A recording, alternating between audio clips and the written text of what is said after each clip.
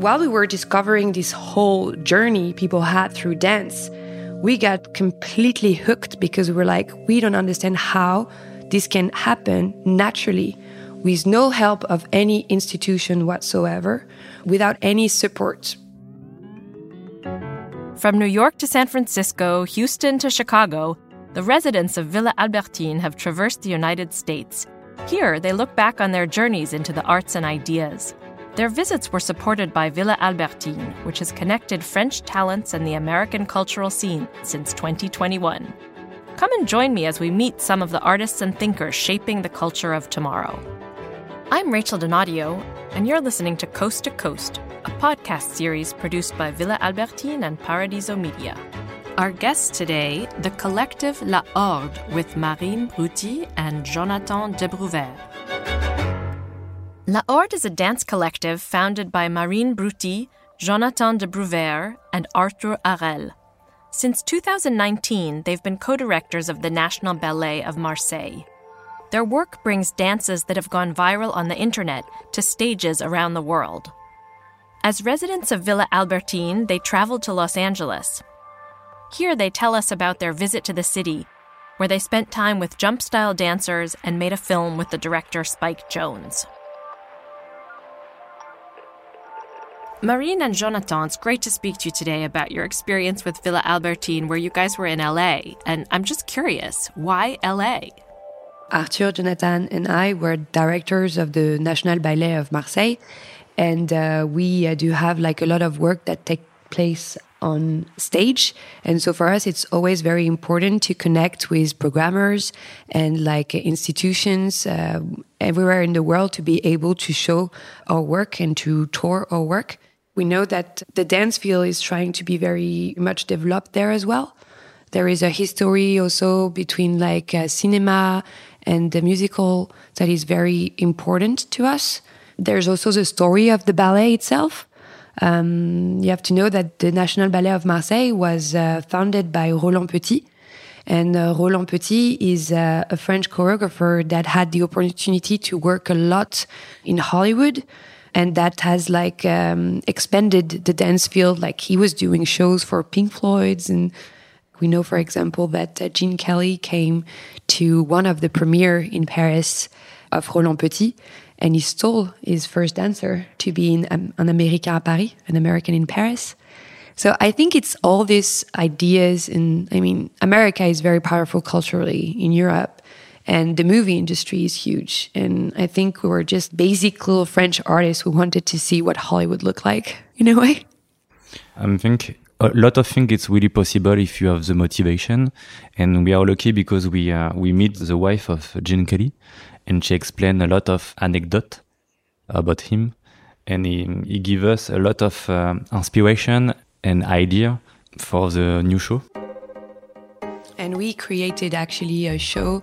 We called it We Should Have Never Walked on the Moon. And it was directly inspired by Gene Kelly's widow, who told us that Gene Kelly was completely appalled by the idea that astronauts had walked on the moon. I believe this city has inspired us in many ways also for the work we're doing at the moment. Right now, we're writing our new show, which is called Age of Content.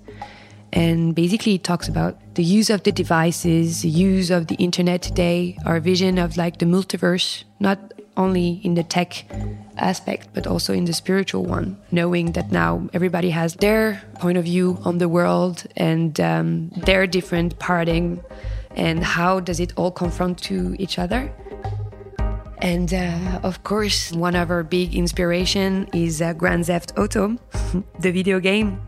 And this is completely inspired by the city of Los Angeles. And so for us to be able to just explore, walk around, see how people were behaving in the city, trying to understand if people were actually dancing as we were seeing sometimes on videos in the city, and trying to connect with the dance community has been very inspiring for our work. It seems you share a lot of references back and forth between each other too. So how does it work when you work? We're a collective, so we need to share a lot We need to share references. And Jonathan, Arthur, and I, we created, shared groups where we were exchange like videos, sometimes because we find them silly, sometimes because we find them interesting, or sometimes because we're questioning ourselves whether it's interesting or not, or like we don't know. And that's how we got into the HORDE dances, which is like the whole movement of all the dances that are linked to techno music. And within that space, there is like a specialty that is called jump style. Through our research, we discovered that there were like a big community of jumpers in Los Angeles. We were drawn to Los Angeles because we knew that there was a huge Hispanic jump style community. Tell me a little bit about the work you've done in the past with jump style dances and what the spirit of jump style is. Jump style was a dance that used to be danced in clubs like in the early 2000s. And after some clubs in Belgium or like the north of France or a little bit also in the Netherlands closed, it's like this cultural practice took shelter online. It was like mainly teenagers. The jumper were starting when they were like 12, 13 years old. And so what they would do also, they would have a use of YouTube that is very different from the use of social media you have today. So they were posting online all their trials. And so naturally, the community started to give feedback to one another. And after a while, they even created like online tournaments first. But then the urge to meet one another was so big that they would organize tournaments, especially in Europe. And while we were discovering this whole journey people had through dance, we got completely hooked because we were like, we don't understand how this can happen naturally with no help of any institution whatsoever, without any support. It was really just a natural use of the tool to explore dance. The aspect of the identity of the community was also very interesting to us because we're like, it's only cisgender white male. It's not an ideal vision of a community for us, for example, because we're more queer and inclusive. So we're like, okay, we need to understand what's happening here. And it was really genuine. And so Jonathan started to contact one or two who were then giving us contacts of others. It was really organic kind of way of being introduced. They were also very like defiant in a way. They were like, what the do you want from us? Like, they were also very used of the online trolling, so they thought we were trolling them. So we started with this project. And from this project, then we created a performance within the same factory. And afterwards, we created a 10-minute performance that we presented at the Théâtre de la Ville. And it led to creating like a 1-hour piece with them. And voila, it's an ongoing project with these communities that we developed year after year, very naturally, very organically. And yeah, they're like almost our oldest collaborators, and we still do projects with them.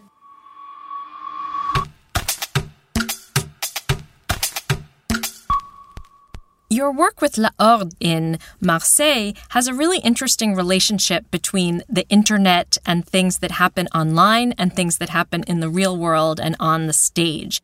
Tell me a little bit about how you even get inspiration from the real world and not just things online. It's also important to point out that we don't especially see internet versus reality.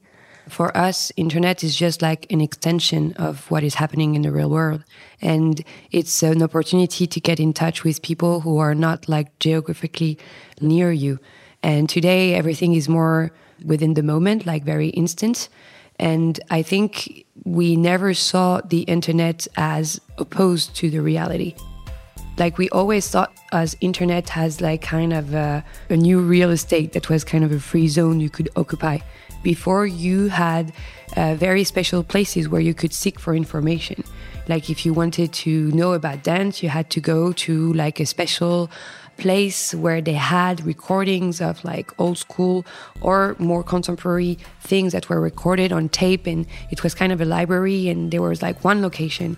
And today you have access to like millions of different websites and different archives and TV archives, but also institution archives or YouTube, or sometimes like amateur who just are in love with some content that would share with it. So for me, it's just something that always existed, but that was definitely enhanced by the tools that were developed. And we don't find inspiration more there than anywhere else. As artists, we're just opening our eyes 24/7, like getting in touch with like what inspires us, but like what puts us also like in state of like grace or questioning or trigger or beauty. And whether it happens online or in the real world is kind of the same experience for us. You also are co-directors of the National Ballet of Marseille. What's the role of professional dancers and of professional stages in this moment today?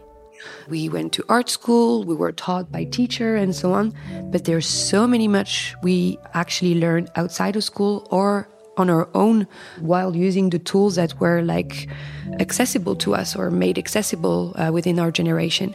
So the way to make a frame for us to put in mise en scène to dance, it's more easy, and to put in internet, it's more easy too. So the accessibility about the tools, now it's very easy for everyone to try and to explore movement. So it's really powerful for everyone to have some idea and to have some revendication, political revendication too, to do a message about many things and to share in internet. So the fact that it can develop a lot of amateur kind of practice is for us a very beautiful thing because it shows that there's more access. And I really don't believe in the fact that amateurs could replace too much of the dancers or could steal the place of like professionals. We more believe in the expand of a whole field. How did your time in LA lead to your doing a film with Spike Jonze? Our producer is in LA, David Zander. It's actually Spike Jonze's producer. And that is how we connected. Basically, this is something we still don't understand, but like Spike Jonze saw one of our videos and contacted his producer saying like, you should sign them, basically. And then he wrote like a short story for us to direct, but this was prior to our venue, like to us coming in LA. But of course, like it was the opportunity for us to connect with a network that we had been trying to expand already from Europe. But then when you're there and you understand like the culture and dynamics and how things are made, I think it's a different feel. It's a different vibe. You're French dancers and you've been working in the United States. Dance is a universal language. Do you think of yourselves as particularly French when you're traveling in the United States? I think French identity is a very interesting identity because France is a very multicultural country in the beginning. And when you're in France, everyone can speak about their origins. But then when you go into any foreign country, you're French first. And this is very funny because we're never culturally as French as when we're abroad. It's true that like when we met with American institution, we understood how the funding of dance in France is different. I mean, we have funds that comes from directly from the government through theaters, through choreographic centers. There we felt like we were very privileged just in terms of how our system works. And of course, it creates different ways of approaching this practice because when you meet dancers in LA, like it's a crazy thing to pay a school $50,000 to $70,000 a year to become a dancer. There's no way you can make that money on your own in the beginning. The American dancers are more prepared to go everywhere. They go to dance in the cinema industry, to a performing place, to publicity, commercial. So they are very ready. And in France, when you do some learning one skill, they go deeper in the skill. Here, they need to have different skill to be ready to go everywhere.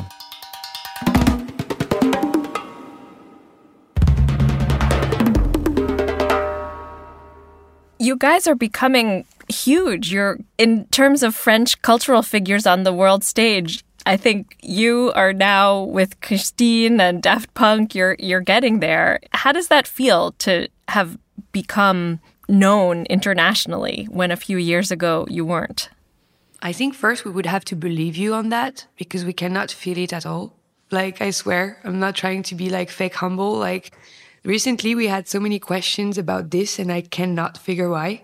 I don't feel like we're known at all. Like, oh my God, the Daft Punk, I mean, they were like our icons growing up. So it would be a huge honor to be like considered as their level, but I don't feel it personally. And it's so welcoming to feel supported, to feel support like this, and to be able to meet so many people that are very hard to get in touch with. And so to be able to get like a residency where there is no expectation of producing anything, but just getting experience and inspiration in is very rare and beautiful. And it reminds us also that artists are not just like producing machines, and that they need time to reflect and connect and discover. We're firm believers that like whenever you're immersed in a different culture, you grow into a more understanding being and a more wise and intelligent one. And so I think it's an experience I would love to do again and again throughout my life. Marine Bruty and Jonathan de Bruer, it's been great speaking with you. Great speaking with you too. Thank you very much. Thanks for listening to Coast, a podcast series produced by Villa Albertine and Paradiso Media and hosted by Rachel Donadio. If you want to learn more about the residents of Villa Albertine, listen to it wherever you get your podcasts and subscribe to our channel, States. And if you liked it, leave a rating and spread the word. You can also follow us on social media and click on the link in the description of the episode.